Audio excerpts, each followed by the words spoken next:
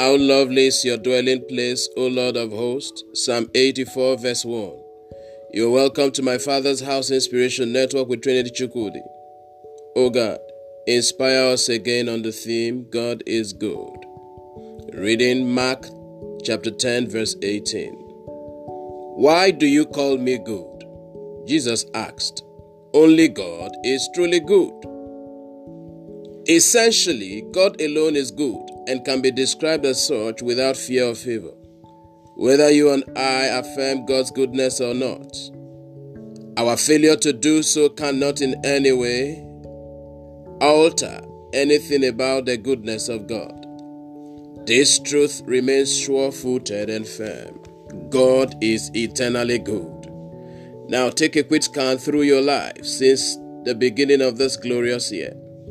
I am very sure there are lots of things the good God has already done to confirm His goodness in your life, in the life of your family, and perhaps in the circumstances around you. And truly you know that this will depend on what you are looking at. So everything God created is good. Anything short of God's goodness simply means that the devil, who is the primary enemy, is on duty, and it's your job to shout and shut him out with the authority of a kingdom child. Psalm 34 verse 18. Taste and see that the Lord is good. Oh, the joys of those who take refuge in Him. Please pray with me.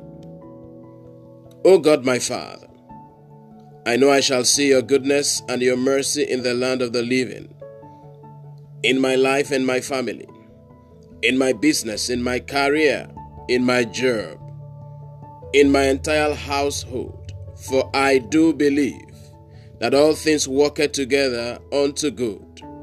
In the mighty name of Jesus. Amen. Please pray Psalm 23. Thank you for joining us. Stay inspired always.